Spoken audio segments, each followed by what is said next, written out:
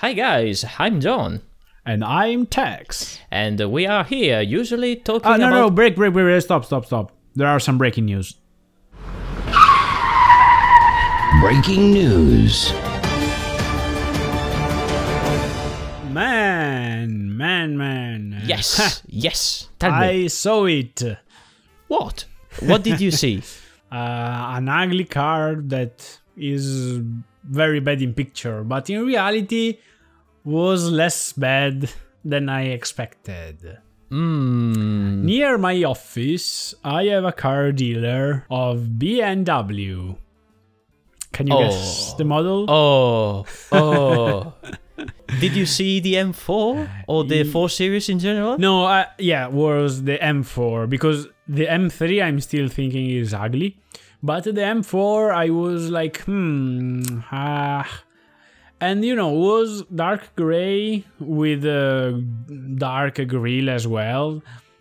So it was looking okay. Like, it was less bad than I expected. I will not say it's beautiful, but I can say that it's not a punch in the face. It's like, it's just nothing that special. It's quite okay, not probably the best, but not super ugly at least. Yeah. You didn't convince me at 100%, but but I have to look at it closer. And in real life, it's always different.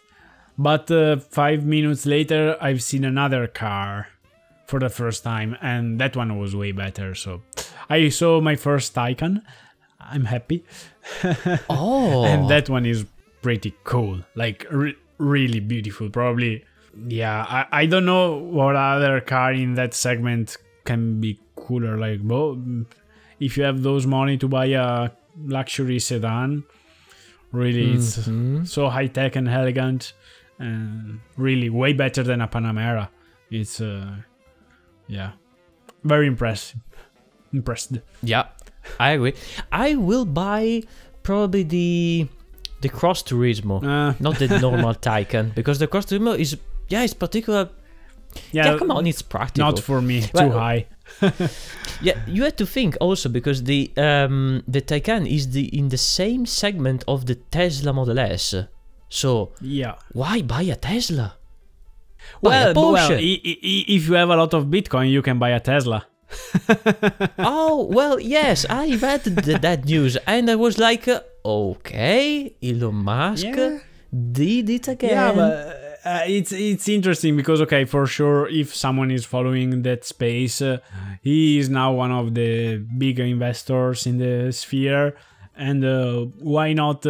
Why he had to receive cash and convert them to Bitcoin? If he wants Bitcoin, he will just accept Bitcoin as payment. So, and plus it's a lot of media coverage in that way. It's free publicity as usual, and it's cool. I think a lot of investors will be happy to buy a Tesla for that reason, because they don't need to convert them in dollars in or normal euros. money. And pay a lot of interest and taxes, and they will just take a car. And plus, they will support the company, because they are like a flag of the sphere. So it's a smart move from Tesla. It's a smart marketing move, and I think that other car manufacturers will follow the same idea, especially big ones and luxury ones. I was hearing that Lamborghini was already considering accepting Bitcoin a long time ago, or maybe a person bought a Lambo with Bitcoin directly from the company, but it was only a rumor. I'm not sure about that. But for sure, now you can go to the website and buy with your wallet a Tesla with your Bitcoin. I can't, but yeah. Oh well, this is crazy, and probably that will be the future. So everything will be digital. Everything will be not physical, let's say. So why don't pay a car with Bitcoin or whatever whatever money, virtual money. Yeah, like Dogecoin. I don't know. No, I don't know if you follow the, but there was this other one called Dogecoin that was super popular on TikTok, etc. That people was pushing to reach $1 value, but yeah, it was stupid because was no technology behind. It was just TikTok thing, and so a lot of people became super rich and other became super poor because they lost all their money. So it was quite stupid. Way. But there, sorry to change like a super fast topic, but there was another video came out on TikTok these days about the new Z Nissan, and I think the guy that made that video, it's already fired, because how stupid you should be to put out a video on the social media about a car that is still secret and just to have a lot of likes. Well, they presented the prototype, yeah, it was a and concept. they said that will look really, really close to the production the production version. Yeah, it is. And it is. It's really, really, really, really close to the proto version. And the thought, by my point of view about this car, when I saw for the first time the proto, I was like, okay, it's a proto. I have the hope that they will change the grille, and they call it proto because I thought that in Japan they weren't sure about the design, because some things is boxy. Especially the front. Okay, the original Datsun 240Z had the grille in that shape, so it's square. Okay, but we are in the 2021. You can't do a simply square grille. Come on, why not? It's striking to the design, the front design of that car. It makes no sense, in my opinion. Okay, it makes no sense. We are in the age of Cybertruck, so after that, everyone can do whatever they want. And with that, I can leave the room now. No, really? Come on. No, it's... I mean, I don't know, because if you think like the 370Z from the 350 was just a refreshment. It was not that big of a step, but the 350 when it came out was an iconic model and something very fresh and new. And this one, okay, I think it's already iconic design. It's not probably beautiful. Like, it's some details is cool, but I have a statement to do. It's peculiar. Well, yes, it's peculiar, and also because it's really well recognizable, it doesn't mean that it's cool or beauty or well made or well designed. So I think that okay, the front grille has to be square because the original model was square, and there are quite a lot of design referentiation to the original model. For example, the tail lights or the rear in general. I like the rear. I don't. Probably because it looks a very 80s style. Yes, it was too banal. And that's why I like it. But anyway, there are some things that strikes in the design. For example, the lower part of the sides. There are some theoreticals. There are some shapes that doesn't work. Okay, it's a very detailed thing. But why do that? Keep it simple. Okay, it's my perspective, but I have to remind again this concept.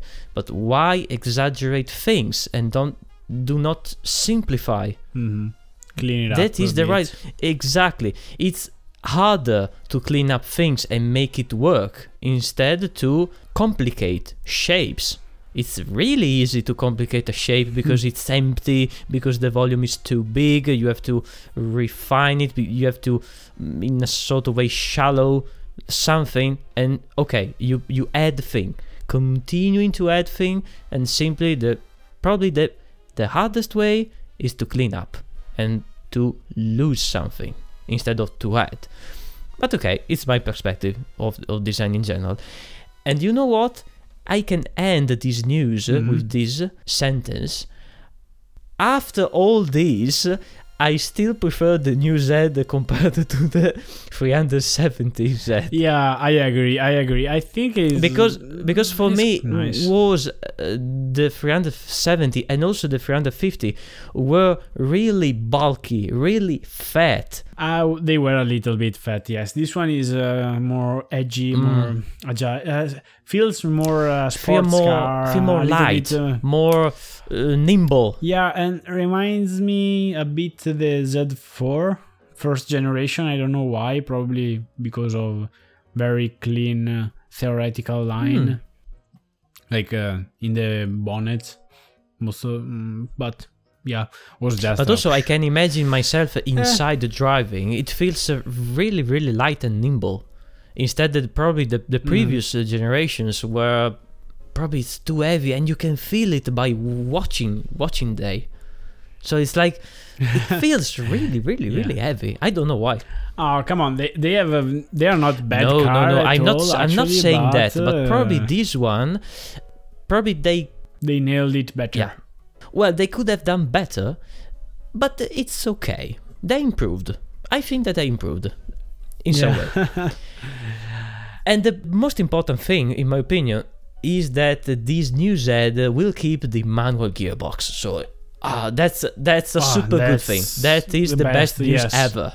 Yeah, because in my opinion, the only downside of the new Supra, because I've seen it and it's super gorgeous, the only minus is the automatic only. That it's sad. And for a driving car that, yeah, you're not super hypercar space where you want to do the best time possible. You are in a sports car that it's meant to be a pleasure to drive. So why bother with an automatic fast super exactly gearbox? And if you consider also that Porsche has a manual gearbox in a 911 that cost twice than this Supra, so why don't and also the technology is affordable, it's simpler. Why have maybe I don't know, maybe it was not in the budget of the project to have a two kind of gearbox. No, but because the engine is the same as the BMW, budget. So that's why, because the engine and transmission goes together, so that's why they didn't end with a manual gearbox, because simply BMW don't. So that's why probably. And you know who and talking about the technology again, there is another quite news. I was launching that one. You know who probably has no money? Go for it. Dacia. No, but I like that thing. I saw it and I was like, it's I'd like to have a thing like this in my car. I'm talking about the new kind of infotainment from Dacia that basically it's a place where you put your phone and it will become infotainment. So now you have a huge phone. Everyone has a huge phone, 6-inch, and so why don't use it as a navigator and everything? Maybe you can even charge it while it's there. Better than this, but feels smart. And I can agree. The thing that is smart, is practical, and it's cheap, but I do not agree because it feels really cheap. It feels like Dacia doesn't have the money for develop a proper screen, and you can have a carryover from Renault. Come on. I think it's not about the money. It's about the approach, really. To why bother if everyone has a big cell phone? For me, it's a very good idea for have it. For example, in a Lotus. Let's take for example in a Lotus, it's a very clean. It's a very okay, there is nothing in a Lotus or a Caterham, for example. You can have this placeholder when you put this fancy smartphone, and with the app you can just simply navigate, use the navigation system or the media or kind of. Oh well, in the Caterham you don't have speakers, but okay, this is the point. But because the car is so simple that.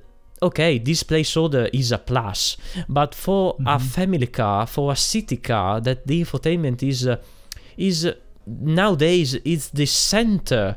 The user experience is the center of the the life inside a car, and Tesla rules it now. And I don't understand the move. Okay, Dacia is this very cheap car manufacturer. I don't see that is a smart move, not for the thing in particular, because as you said, it's really smart, it's really practical, and also avoid a lot of complicated things like the screen, the connections, and stuff like that. But it's not a very good marketing move, in my opinion. That's probably why I do not see these kind of things in this car, but I rather prefer it in a very sport car, in a proper sports car like a Caterham, a three-wheeler, or a Lotus. Yeah, for example, okay, first of all, some picture reminds me when I was sorry, I want to add a thing. It's really ugly. It's something came from the 90s or the 80s, so it's like a pop-up thing. No. Yeah, pop-up lights are cool. No, but you're turning the egg in the pan in another way. Yeah, I know. But first of all, the picture reminds me while I was test driving the F-Type that I was putting the navigator in my phone and in front of the infotainment because I didn't thought to use the infotainment, but okay, this is because I'm old school. And I was like, wait a minute, but here there is probably a navigator while I'm using my phone. But I was reading through the comments in the article in CarScoop, and it's probably one of the most commented article of them, because there was a very mixed opinion, and someone was saying that this will help keep people out of cell phone while they are driving, and this is maybe true. And overall they were very liking the idea, but was like not super sure. For summarize, the idea is cool, but has to be refined and probably relocated in another concept of vehicle. Probably in a family car like that. I don't see the in a normal car. I think is just because who do that is because they don't have a new car with a normal infotainment. So for me, it's normal when I get into my car, I usually attach my cell phone to the mountain and I put it in the windows, and it's my infotainment only for navigator. And okay, in a normal car, more modern, you should have a normal screen.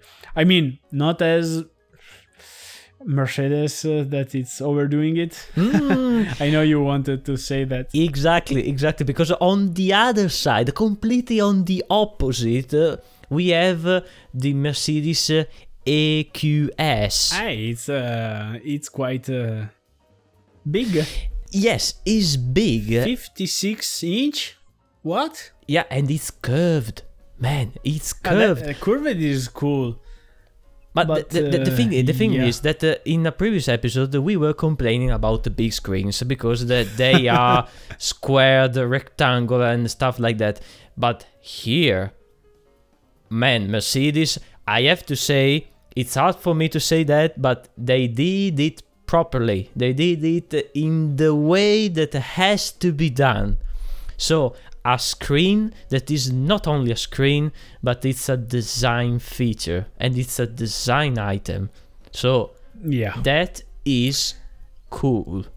That is and really, man, it's hard for me to say that having such a big screen like that, but yeah, it's really amazing because they overdid it, but in the right way. So imagine the designer carrying his sketches to the technical department or to engineering department and like, yes, I did these sketches and I'm super proud to it, but I'm not sure we can do it. And the engineer like, oh yes, we can. I like it. Let's do it. And the designer, yes, let's do it. And they did it. And overall, I really, I was watching some videos around the web, and there was a guy inside of a Mercedes, and I have to say, it's probably the most modern car in the interior. Like, you can feel that it's advanced. It's classical because it's still a Mercedes, very elegant, but with those ambient light everywhere and the design theme of the things, and now with this huge screen as well, I think they are probably one of the best in the interior of the cars. Yeah, I agree. It's simple, but with this cool feature, they raise the level. Yeah. And also I can feel the comfort looking at this interior. Yeah, I feel and also the tunnel is super clean, simple, elegant. I really like this interior. Yes, I agree. And this will be in which car? The EQS in the probably the S class, but electric. Okay. So from the exterior will be completely different or very different from the S class, but the interior, if you can see, there are some matching between the two models. So for example, if you look at the S class, the normal S class, they have this feature that runs from left to right, where there are the eye vents, and it's still the same or very closer to the new AQC big screen, because probably the interface is the same. So not probably. Yes, the interface is the same. Well done, Mercedes. I have really nothing to say bad about that. No, me too. Hands up. Hands up. Yeah. And I think with these big screen news, guys, I think that we can end the news for this episode. And also, I remind you to follow us on Instagram, because we are continuing to post everyday content on this account. And also follow us on Spotify, Apple Podcast, and Google Podcast. Yeah, and as usual, enjoy the ride. And top always down. Bye. Auf Wiedersehen.